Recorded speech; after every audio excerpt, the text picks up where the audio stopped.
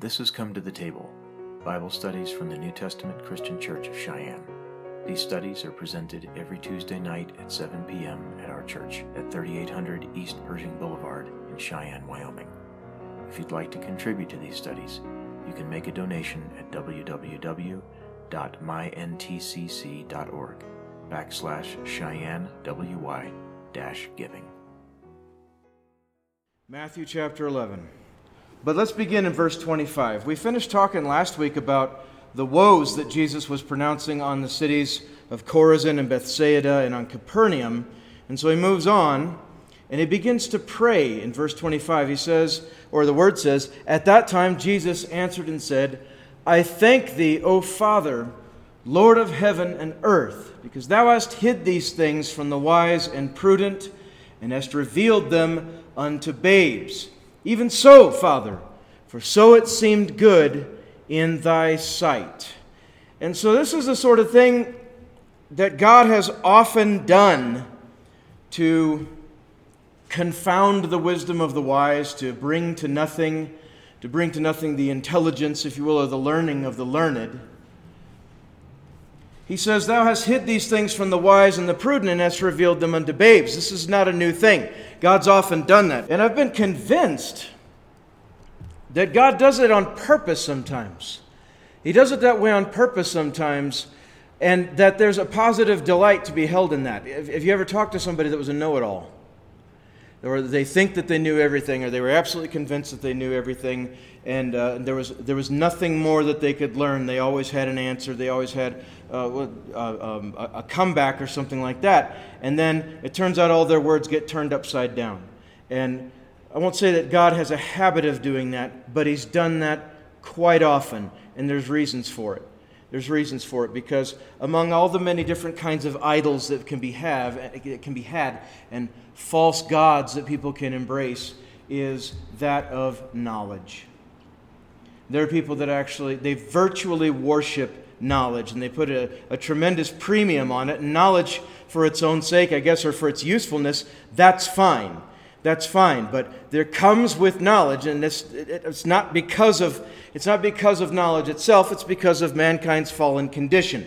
There comes with much knowledge and much learning and much wisdom. There comes a pride with that. And you see it demonstrated in people in secular circles. You see it demonstrated in people out in the world. You see it demonstrated in churches and in religious circles. Someone knows more than somebody else, and there develops within them a pride because of that, because what they have is perhaps rare or hard to come by, or requires a lot of study to get it into their mind, and so there comes a pride with that. It's a sort of it's almost an occupational hazard. It's one reason why we've got to stay humble. We've got to stay humble. It doesn't matter if we're packing theological degrees. It doesn't matter if we're packing a master's or a PhD, or it would actually be a THD, I think, is a doctorate of theology, isn't it? I'm not exactly up on my degree names. These degrees aren't wrong. Again, I'm not trying to cast them in a bad light, but there is a risk and a danger of becoming proud of these things. And that's one reason why God takes a positive delight in turning the natural order, for lack of a better phrase, the natural order of things in man's perception, turning it upside down and revealing profound truths to the unlearned, or as he says here in his language here, in our Lord's language, he says, "Thou hast hid these things from the wise and the prudent, and hast revealed them unto babes," unto noobs, unto the spiritually young, or even the naturally young, however it may be. He said, "You've hid these things from those that were learned, those that were very intelligent, or those that had all these opportunities to excel in their knowledge." And there are whole cults that have sprung up around the subject of knowledge, the veneration and worship of knowledge. Gnosticism was among the first, but certainly not the only one. Secular scientism, if you will, and that's a label I've only recently come across. It's the absolute embrace of science as the only revelator of truth in all the universe. If science can't explain it, then it's not acceptable, it's not true, it's not believable. So just modern day scientism is just another manifestation of the same old song. But knowledge is only a tool. It's all it is. And the Bible encourages us to be wise and knowledgeable. Jesus said earlier in this same gospel, He said, "Learn of me, for I am meek and lowly of heart." He said, "Learn of me." Well, learning is the acquisition of knowledge. So knowledge is good, but it must never become a basis of pride. And know-it-alls are hard to be around, aren't they? They are. At least they have any kind of a proud spirit, and generally a know-it-all does. Now, there are people that they do excel in knowledge, but they're not proud about it. They're not boasting about it. They have it, they use it, they share it when they believe that it is productive or helpful to do so, but they're not making a song about it. So here in Jesus' prayer, He says, "I thank Thee, O Father, Lord of heaven and earth, because Thou hast hid these things." These truths that He'd just been dealing with earlier in this chapter, and I think in the chapter before that. He said, "Thou hast hid these things from the wise and the prudent, and Thou hast revealed them unto babes. Even so, Father, for so it seemed good in Thy sight." And there's another area that I want to go in with this before we move on to the next verse, verse 27, which is kind of a standalone verse. I don't actually think that it's part of the prayer. I think His prayer is only verses 25 and 26. But He says, "Even so, Father, for so it seemed good in Thy sight." And one reason that there is a real and a satanic danger to falling in love with one's own knowledge. Now, I don't like to pull from a variety of sources in our studies and in our preaching. Some of it can be good, but I try to be careful with that because some sources aren't always good or right, but they might have a few good or right things in them. There's a real danger. And there's a real danger with Christians, with anybody really, but Christians are not exempt from it, because if we're not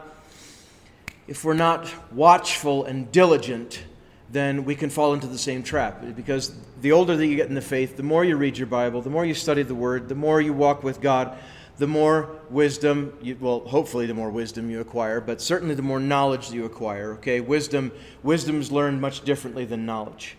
Knowledge can just be acquired through study and through learning and through texts and by, perhaps watching the lives of others, learning the good and the bad. But wisdom is acquired a much different way. Wisdom abides in a deeper part of the psyche than the knowledge of the mind and of the head. It really does.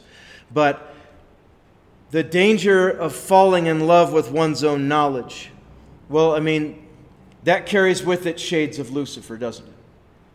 Because Lucifer is incredibly knowledgeable, incredibly intelligent, incredibly beautiful on top of that. And the virtues that he possessed when he was still Lucifer were considerable. Now, we don't know a whole lot about it. The Bible only speaks of it here and there a little bit, alludes to some things, is silent on much, okay? But we do know that everything that Lucifer had going for him, and he had quite a bit going for him, everything that he had going for him, he fell in love with what he was. If you want a picture next to the word narcissism in the dictionary, then it ought to be a picture of him. Because he became aware of his own virtue, he became aware of his own power, he became aware of his own glory and his own beauty, all of these things which were gifts from God. And what that did to him is it absolutely twisted and corrupted his thinking. And falling in love with everything that he was and he possessed, when anybody becomes like that, and you start feeling like you are complete in and of yourself, and you don't need God, and you don't need others.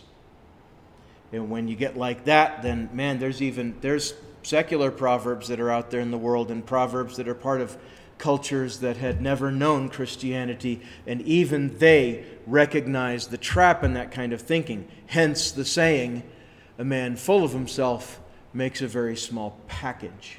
And so the lesson here to be extracted from this prayer from our Lord, verses 25 and 26, is remember humility. Knowledge is good. Pursue it by all means. Well, not by all means, but pursue it, okay? Please do pursue knowledge. Pursue knowledge of good things, of right things. First of the Word of God. Second of other things that are good and virtuous, okay? Pursue them, but never get proud of your knowledge. Never get proud of your knowledge. Because first of all, God will let you be humbled. He will let you have a run-in with somebody who knows a whole lot more than you and isn't even a Christian. But they're a member of some cult and they actually know their Bible better than you might, because there are cults out there that study their Bibles more than Christians do.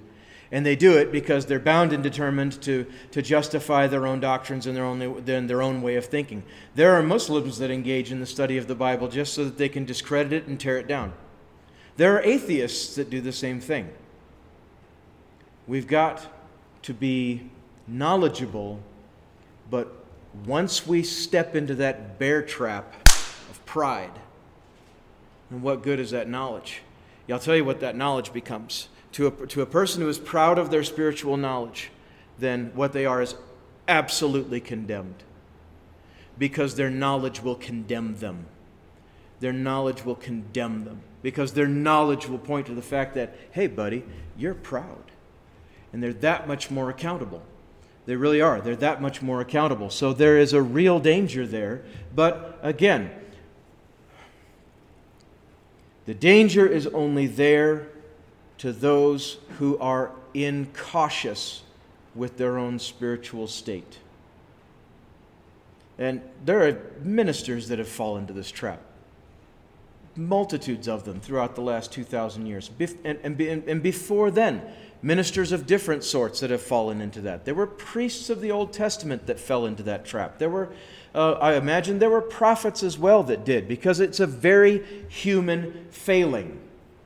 It's a very human failing, but it's a very dangerous one. I know we've already said that 2 or 3 times. It's a very dangerous one. It's also a very damaging one, because when we're puffed up with all of our knowledge, then nobody we're talking to cares what we know.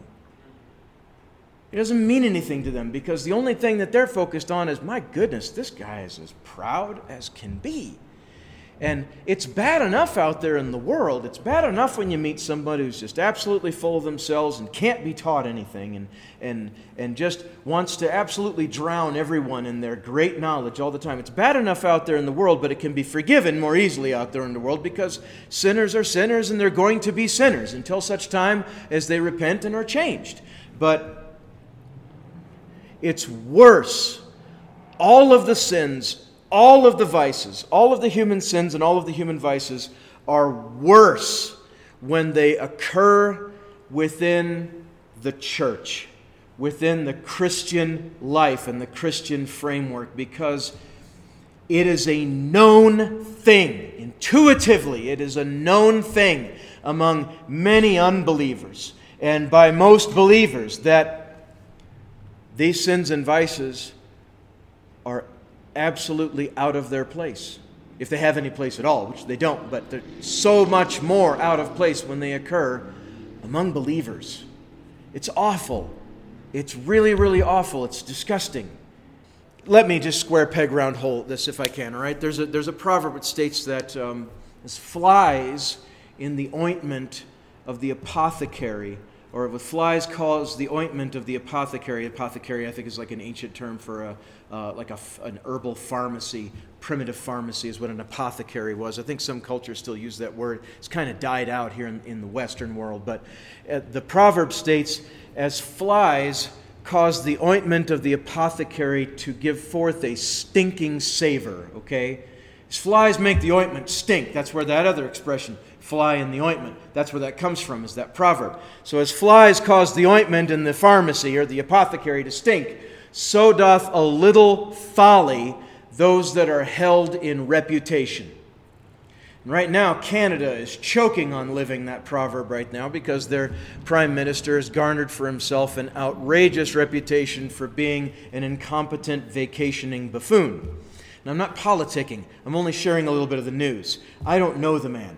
But everything that I've read has been almost uniformly negative. And this guy has done some stuff that has really embarrassed his country. And my heart goes out to Canadians for this. It really does. That and for other reasons. But Justin Trudeau is his name. There's nothing wrong with praying for the Canadian Prime Minister. That'd probably be a good idea. I get awfully focused on, emphasizing praying for our leaders, and we need to, but they're our next door neighbor, aren't they? I think I'm even pointing in the right direction for once. I'm actually pointing in the right direction. But we need to pray for them too. Because the gospel doesn't have as free a course up there as it does down here. And there's a lot of problems up there. They're worse off even with a much smaller population. I think they have about 1/10 of our population here. They're around 30, 40 million. We're around 300, 360 million here. But they're worse off in some ways up there, but we'll just leave that alone. But someone who's held in reputation, a little bit of folly, and a little bit of sin will absolutely destroy not only their own reputation, but it will severely damage the reputation of the organization they represent, and it will severely damage the credibility of whatever cause they seem to be fighting for. So when a minister sins, what do you think that does? What do you think that does to a church? What do you think it did? What did it do to the church? What do you think it did to the whole body of Christ in the public perception when Jimmy Swaggart fell into scandal back in the 1980s? That was over 30 years. 30, 35, well, I don't remember exactly when that was, but right around, it was the mid-1980s, so over 30 years ago, and that's still fresh in people's minds. 3.5 decades, and it's still fresh in people's minds. People don't forget. We can't, and it's not just the big sins, we can't fall into these satanic traps of vanity and of pride. Because those two go hand in hand. Vanity and pride. We can't. Just stay humble. Acquire knowledge. Put it to use when it is useful. Share it when it's edifying and when it's prudent and all of that. But don't ever let yourself get proud. Because it's hard to come back from that. It is hard to come back from that. Because it's the nature of pride to resist its own cure. Do you know what I mean? Because the cure for pride is to be humbled. But that so often tends to inflame pride all the more. It's like you have to drop an absolute nuke on it in order to thoroughly crucify it. But let's move on. Verse 27 is a standalone kind of a verse. He says, "All things are delivered unto me of my Father. And no man knoweth the Son but the Father, neither knoweth any man the Father save the Son. And he to whomsoever the Son will reveal him." It really does take a kind of revelation to know God. Not to know about Him. There's lots of people know about Him. And this ties back into head knowledge and what we were just talking about, the knowledge acquired from study and all of that. But it really takes a touch from God to know God for yourself. It takes a kind of a revelation. I'm not saying this in the cop-out sense of, I can't explain or justify my particular doctrine, and so I'm just going to pass it off as it has to be revealed to you. That's not what we're saying. That's not what Jesus was saying here. He's saying that it is impossible to know God, either the Father or the Son, except it be revealed. Except it be revealed. And that revelation can come from a number of ways. It can come by revelation through preaching. We know that much from the Bible. It says that it has pleased God through the foolishness of preaching to save them that believe. And so preaching is is an absolute core facet of the ministry. If you get rid of that, you're getting rid of one of the key implements to salvation. The vehicle by which the word is shared and by which people come to acceptance and belief of the truth. But that revelation can come by way of preaching, it can come by way of teaching, it can come by way of independent or personal study. And it can come by way of a supernatural, divine revelation of the Holy Spirit. Because that's another kind of knowledge. I think we learned about that years ago. It's not called study knowledge. I forget what the actual term is. And then there's sense knowledge and there's revelation knowledge. There's the knowledge gained from our senses through sight, hearing, or whatever. Things that we hear and learn, things that we read and learn, things that we observe, whatever. that's sense knowledge, and then there's revelation knowledge. And I don't have this in my notes. It just ties into what we're talking about, okay? Revelation knowledge is not acquired through the senses. It is like when Peter said to Jesus, "Thou art the Christ, the Son of the living God." And what did Jesus say to Peter? "Blessed art thou, Peter." Or what did he say? Simon, Bar-Jonah. I forget exactly. He said, "Blessed art thou," and he called him by his original name, Simon, I think. He said, because this was not revealed to you through men, but this was revealed to you by the Holy Ghost. That is revelation knowledge. There was nothing that Simon had studied then that he was able to then hold up next to Jesus and say, "Okay, yep, you're the Son of God." No, it was a divine revelation by the Holy Ghost. And so there are some things that are learned by that. There are some things that are, even though they're recorded in the Word, the understanding of them is revealed by way of the Holy Spirit. That can happen too. It happens a lot, actually. Have you ever struggled with a particularly difficult verse for a long period of time? It's just something you always read over and you're like, "I just don't get what that means. I don't understand what he's saying," you know? And so you just moved on, and you might have read it a dozen times and it never clicked, and then all of a sudden, maybe on the 13th or 15th or 20th time that you read through it, boom, and it hit you. And it was an actual epiphany. It's not just a word thrown around because your brain subconsciously made a couple connections, but it was revealed to you by the Holy Ghost, and an understanding came. I was speaking with a man some years ago, and he shared about how that happened. That happened to him, and he was a minister. He'd been a pastor for years, but there was one verse of Scripture that he just read over and over again, and it just never, the meaning of it never hit him until years and years and years into his life forgotten. It was a verse out of Romans about moving from faith to faith. If you've read that one, and I would jump to it, but we've only got about 7 or so more minutes, and I don't want to blow my time. But there's a verse over there talking about moving from faith to faith. And you're like, okay, well, that sounds nice and poetic, but what in the world does that mean? Well, all right.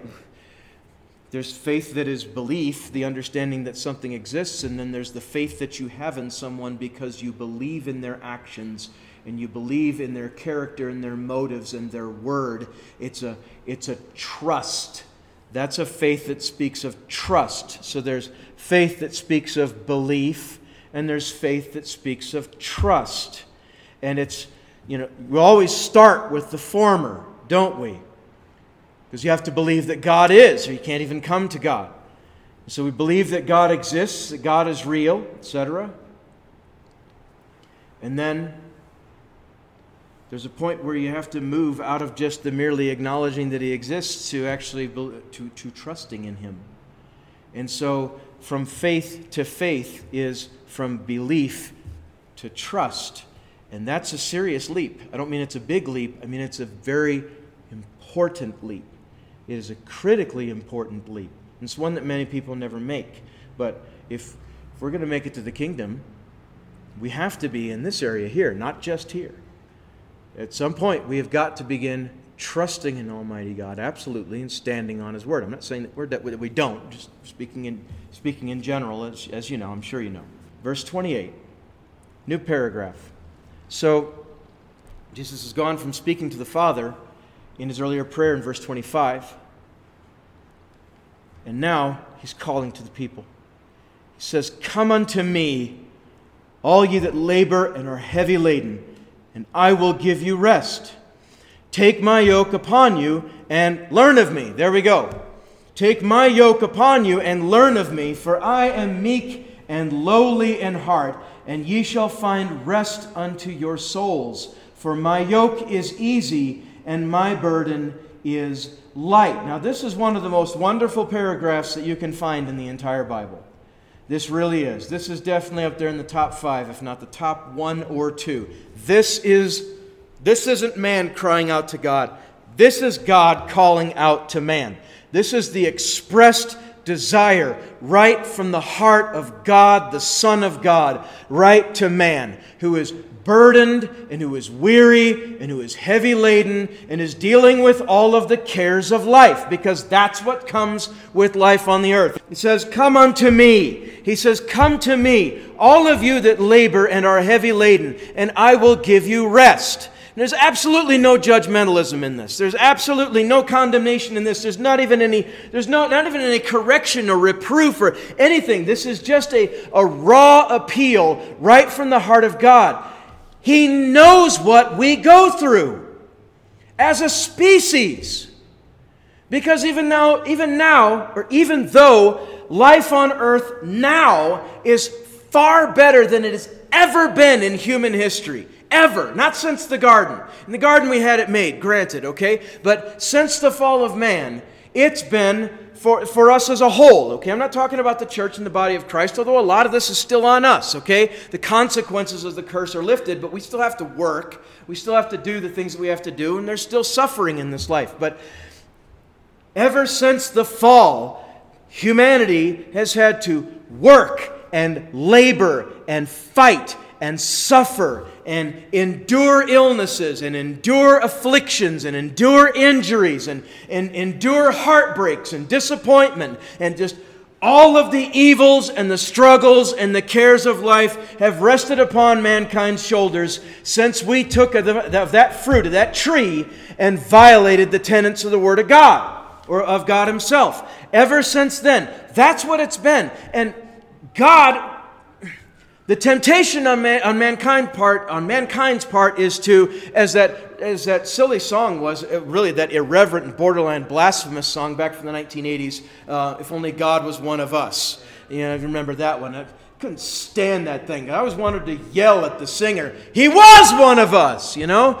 For like 30 plus years he was one of us. 33 years, give or take. Don't know exactly where his birthday was in that, or how old he was, but it was about 33 years. He was one of us. He walked on the earth and suffered right along with us and relieved much of our suffering. So that whole trap that many people have fallen into about thinking that God is aloof and untouchable and has no idea what it's like to endure a day in the life of a human being, that is a lie of the devil. He does know. He's always known. He always knew what it was like. And then even in his knowledge, he went ahead and experienced it for himself in the person of his Son. Jesus got up in the morning. You don't think he knew what it was like to be tired? I guarantee you he did. You don't think he knew what it was like to work and strain his body? He grew up, we deduce that he grew up in a carpenter's shop because his father was a carpenter, assuming that his father had a shop. He might have been a framer for all we know, as far as his dad was concerned, because they're a type of carpenter too. They often get identified as wood butchers because there's, measure, cut.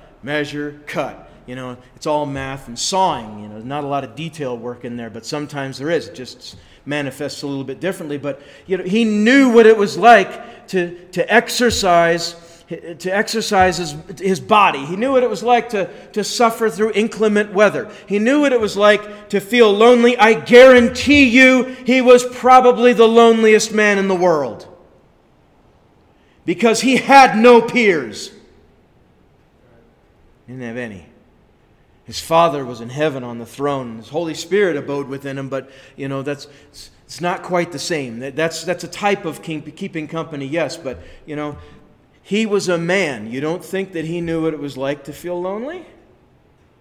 He was an unmarried man. You don't think that he knew what it was like for his body to have certain needs? Now, don't let your modesty get shocked here. The Word of God says that he was tempted in every way as we are, yet without sin. It means that he didn't give in to it. But he was still tempted. He was tempted to power, wasn't he? He was tempted in hunger. He was tempted in pride. Not that he was proud, but I'm sure that he was tempted with it. My goodness, at the age of 12, he was confounding the doctors of the law, wasn't he? Lesson in there somewhere. Good one, I'm sure. You don't think that there might have been a temptation there. But no, maybe there wasn't. Maybe there wasn't, because pride was absolutely contrary to his nature. And so I'm not going to make that as a dogmatic statement. Yes, he was tempted with pride, but if the Word says that he was tempted in all ways as we are, then, well, that must include that as well, because all encompasses everything, doesn't it? So he knew He knows. He knows, he knows, he knows. And with that knowledge, he says, come unto me. Come unto me. And so it's an appeal to the common man and woman to come to Jesus with every single burden that we have to bear.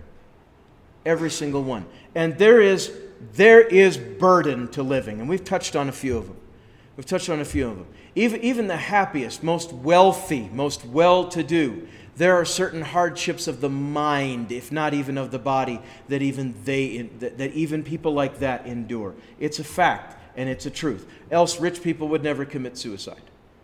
And that happens. You've read of it. You've heard of it. People that have done that. I've mentioned before that cartoonist, his name I don't recall. I'll have to look it up because I keep referring to him. It was such a textbook example of having the whole world and still being empty on the inside. You know, that successful cartoonist who killed himself because he said in his own words, I am tired of trying to come up with to invent devices to make it through 24 hours of the day or to fill up 24 hours of the day. I mean, what an indictment against the so-called successful life that people spend their whole lives chasing after. Jesus says, bring it to me. You're lonely? Bring it to me. You're hungry? Bring it to me. You're dealing with some kind of a crisis in your life? Bring it to me. You're just burdened down with the burden of living and getting by from day to day. He says, bring it to me. Now, what did he say there? Well, what he didn't say here is, come to me, all you that labor and are heavy laden, and I'll solve all your problems with the wave of a hand. I'll do that little I Dream of Jeannie Knows thing, and it'll blink, all your problems are gone, and your bank account's overflowing, and you have the biggest house that you could want, or the smallest house that you would want, or whatever. That's not what he says. What he promises, I will give you rest. Just come to me, all you that labor and are heavy laden, and I will give you rest. Burdens are wearisome. Talk to somebody who lives in chronic pain. Talk to somebody who's dealing with either a terminal or a chronic illness. And the best that they can do is manage it. It is exhausting, isn't it? It's exhausting. That's why people that get to a certain age and beyond and begin, dealing with the ravages of old age, it's why a lot of them. It's one reason why a lot of them nap a lot. They don't sleep very well at night. That doesn't help. Then they nap a lot during the day because they got to get rest wherever they can. There's things that start to fail and quit and break down. And then there's other people as well that are, because of an illness or because of an injury, they're dealing with chronic pain and it just never goes away. Back pain's one of the worst. It's one of the worst because that's the whole axis of everything everything on your frame hangs on is on your back. And so you talk to somebody with chronic back pain, they're always exhausted. They're always tired. They're always bone weary because pain is exhausting and suffering is exhausting. What Jesus promises is rest. And sometimes he grants that rest in body, but a lot of times he grants that rest in mind and in soul. Mind and soul.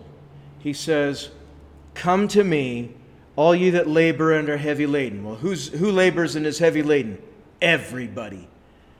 Everybody. Even the one who thinks they've got it made and they've got nothing better to do with their life but to level up on some game on their Xbox. There is still a burden that they're bearing. A lot of times it's an existential burden. I know that this deals with philosophy and all of that, but it's an existential burden because people that do not know God don't even know why they're on the earth. And so that's a burden on their mind and on their conscience as well. Well, that's something to bring to Jesus also. Ye who are burdened, labor, and are heavy laden, bring it to Jesus. He says, I will give you rest. And then what he offers to do is to give you a better yoke. You see, because the answer to the human condition isn't in removing all of our struggles and our trials. And this is right where we need to be tonight. The answer to the human condition isn't in removing our suffering. It's not that. It really isn't that. Humankind was made for labor. We really were. We were given the kinds of bodies that we were, and the kinds of bodies that we have that's not a result of the curse. Now, the kind of work that we have to do, that's a result of the curse. We had it made in paradise, but Adam still had a job to do, didn't he? And Eve would have had a job to do if they'd have gotten busy like they were commanded to, and started having kids right there in the garden, instead of waiting until they got thrown out. Maybe things could have taken a different turn. Maybe Eve would have realized a greater degree of responsibility in her life when suddenly she had 2 or 3 little ones to take care of, and she wouldn't have been so idle as to listen to the serpent. So the answer is not to remove our burdens. The answer is to bear the right burdens. Does that make sense? It's to bear the right burdens. And this ties so nicely into what we've been talking about lately as far as individual responsibility, Christian responsibility, and letting adolescent Christianity give way to adult Christianity, and all these things as we grow in the grace and the knowledge of God and grow in our relationship with God and begin to pick up more individual Christian responsibility in our Christian lives. And that may not be much more than what a person's already doing, going to your job, earning a living, taking care of your family, or whatever. You're just doing it now as a believer, but there are certain other things that come along with it too. Are you prepared to bear witness? Or are we still uncomfortable sharing our faith with somebody? Just a thought. The answer to the human condition is in bearing the right burden, as opposed to having all burdens lifted away. Now, there's some burdens, yes, that need to be cast off, yokes that need to be broken, yokes of bondage, yokes of addiction, yokes of... you could say bad habits, but I'm not trying to make it sound like a bad habit is necessarily a sin, okay? Because eating late at night is a bad habit. Doesn't mean that it's a sin. It's just unwise. It does things that aren't good to your body. But there are some burdens, yes, they need to be lifted, and Jesus will lift those burdens. But the burdens that remain on your back, they take on a new perspective and a new purpose. I'm thinking of a man right now. Now, he had health problems. He had a variety of health problems. He was a friend of my father's, and in the end, I counted him as a dear friend even to myself, even though I didn't get to interact with him a whole lot. He lived in a whole other state of the union. Jim Logan had a variety of health problems, not the least of which was diabetes. And then there were other health problems that he had as a result of that. I think there were heart problems. I think there were some other things that were going wrong. And then, And then, it would be funny if it hadn't have been fatal. But there was, the indignation of being on a certain kind of medication and forgetting that you can never eat grapefruit when you're on it. Because there's something in grapefruit and grapefruit juice that interacts with that medication, and it ultimately killed him dead. It took several weeks. But was it months? It's right, it did take months, didn't it? Because it was up and down and recovery was on and off and all of that. But ultimately it just shut his whole body down, and he ended up dying. But in that state of affliction, and it was a hard road. It wasn't like, oh, I ate this and now I'm just laying in bed for a few months and then I died. No, it was not a comfortable, smooth ride out of this life. It really was not. Okay, but Jim Logan was a minister of the gospel of Jesus Christ and a believer to his bones. He really was. And in fact, he was instrumental in getting my father back into church, which was a blue-eyed miracle, because that was something I didn't know if it was ever going to happen again. But, Jim was instrumental in that. But anyway, he had eaten some grapefruit or drank some grapefruit juice or something like that, and had an almost immediate effect on his body. Passed out, injured himself on the way down, lost a lot of blood. Got him patched up, but then the internal damage was all there from the interaction between the medication and the food itself, or the juice itself, whichever it was, and it began to afflict and to afflict and to afflict, and then finally, over the space of several months, he was in and out of the hospital. He landed in the hospital, and then he was in hospice. And in his last few days alive, he knew he was on his way out. He knew this was curtains. He was in the home stretch. It was either going to be hours or days. What did he do? He spent that time witnessing to the staff at his hospital. He spent that time talking to them about Jesus and praying with some of them for salvation. There were people born again while this man was dying. That burden that he had borne, that the illness that he had to begin with, he had borne for years. But now it was dying time. It took on a whole different perspective. And he redeemed that time in a way that few people ever get to redeem that time. And it was a wonderful thing, and it was a beautiful thing. So Jesus says here, "Take my yoke upon you and learn of me, for I am meek and lowly in heart, and ye shall find rest unto your souls." He said, "For I am meek and lowly in heart, and ye shall find rest unto your souls." That's what he promises. Rest unto your souls. Well, what kind of rest is that? Anxiety departs. Fear of the unknown, or fear in a lot of cases in general, departs. Anxiety, we already mentioned that. Anxiety, fear, various neuroses, I guess. Self-esteem issues a lot of times. When you're a child of the King, where is there any room for problems with self-esteem? Really, when you're a child of God who loves God and God loves you, and He's working in you and making you better. Even if you're new and you still got a long way to go in the faith, no worries. You're better than you ever were before. You're a better human being than you ever were before. So low self-esteem, that needs to go. That needs to die. Just put a bullet in the head of that thing and bury it and say, "I don't need your problems anymore. God has saved me and I'm something better than I ever have been by His grace, not by my own works." And so things like that. Rest for your souls. Rest for your souls. That's something that people live and die their whole lives without ever getting. They're in constant turmoil on the inside. There's no peace inside of them. Jesus promises that. And so what I want to put out there tonight for us to take away, and we're going to conclude this in just a few moments, okay? What I want to put out there tonight is, if you're not at rest in your soul, why? Why?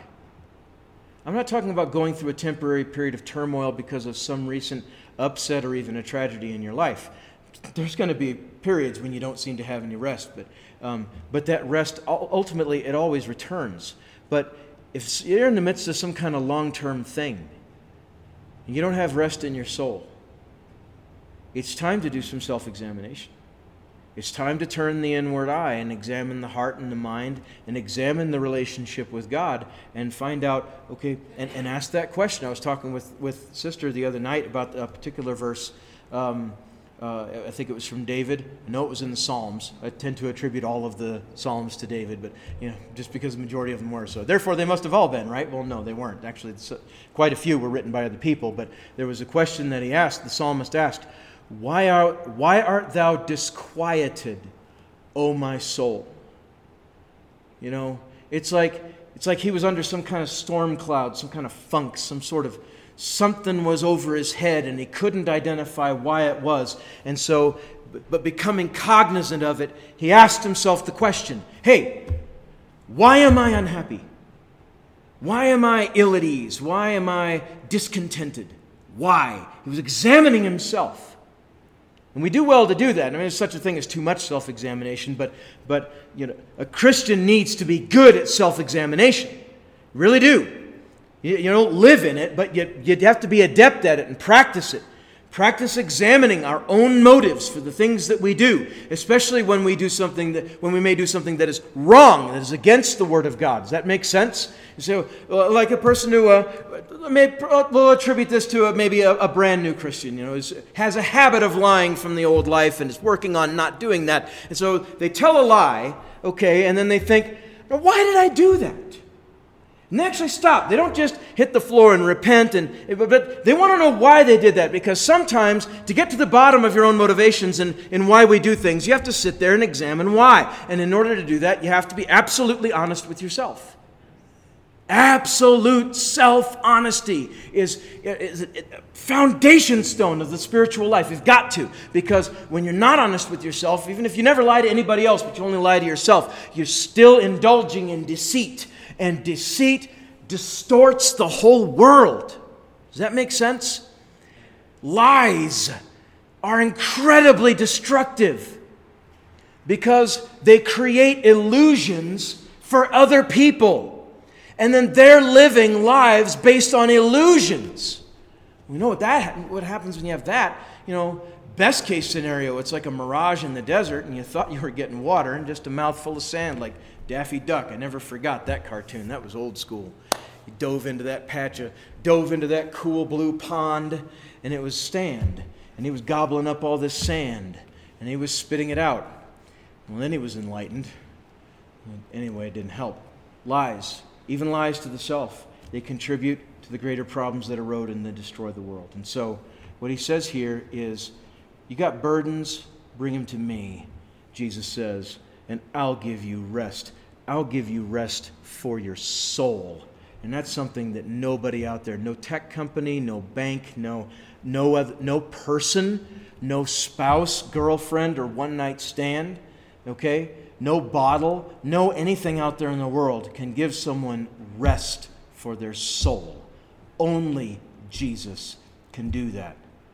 Only Jesus can do that. And he concludes saying, for my yoke is easy and my burden is light. Okay? Now, that's worthy of a lot of examination that we're not going to indulge in tonight. Just for the sake of time. We're not going to pick it up next week either. That's one I'm going to put that out there and say, examine ye what that means. Now, Jesus never lies. Jesus never lies. And so when he says that his yoke is easy and his burden is light, that means that it's easy and that it's light. And certainly compared to the burden of sin, yes, that's one way of looking at it. It's certainly easy and light compared to the burden of sin, because the burden of sin ultimately lands a soul in damnation. Okay? But it means more than just that. And so that's something to meditate on. So my burden feels heavy right now. Okay? Then it's time to ask why. It's time to examine the condition of the heart, find out why that's there. But remember, soul-crushing burdens don't come from Jesus. Soul-crushing burdens don't come from Jesus. They come from the world. They come from the sin, the devil, the world, from the flesh, from all of that.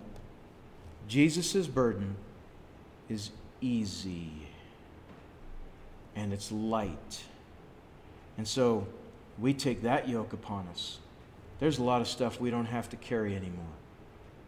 There's a lot of stuff we don't have to carry anymore. And even the things that we do carry, they're going to be lighter and they're going to be better. And one reason they're going to be better is because they're going to mean something that they never meant before. They're going to have a purpose where before it was just dumb suffering under the curse. Well, not anymore. The things we endure now, light or seemingly heavy, and sometimes it is heavy, really, admittedly it is. But the things that we endure now, whether light or heavy, they have a meaning and a purpose that they do not have out in the world. They have a meaning and a purpose in our life for God that the sinner cannot claim and does not possess. They're suffering under the curse. We are not. Not anymore. And let's go ahead and stop it there. That's the end of chapter 11. We finally made it, and we're done here. Now, next week, we may be in chapter 12. I'm thinking about, we'll be praying about a different Bible study that involves the spiritual gifts, because there's some time when you just have to get off of the long lesson to cover a more immediate need. And so that might be coming up next week. We'll see what the Lord wants. Thank you for listening to Come to the Table, Bible studies from the New Testament Christian Church of Cheyenne. Included in these presentations are red-letter studies on the life and teachings of our Lord Jesus Christ, historical studies on the Old Testament, topical studies on biblical doctrines, and practical studies on Christian life. If you enjoyed this presentation, you can support our efforts by contributing at www.myntcc.org/CheyenneWY-giving.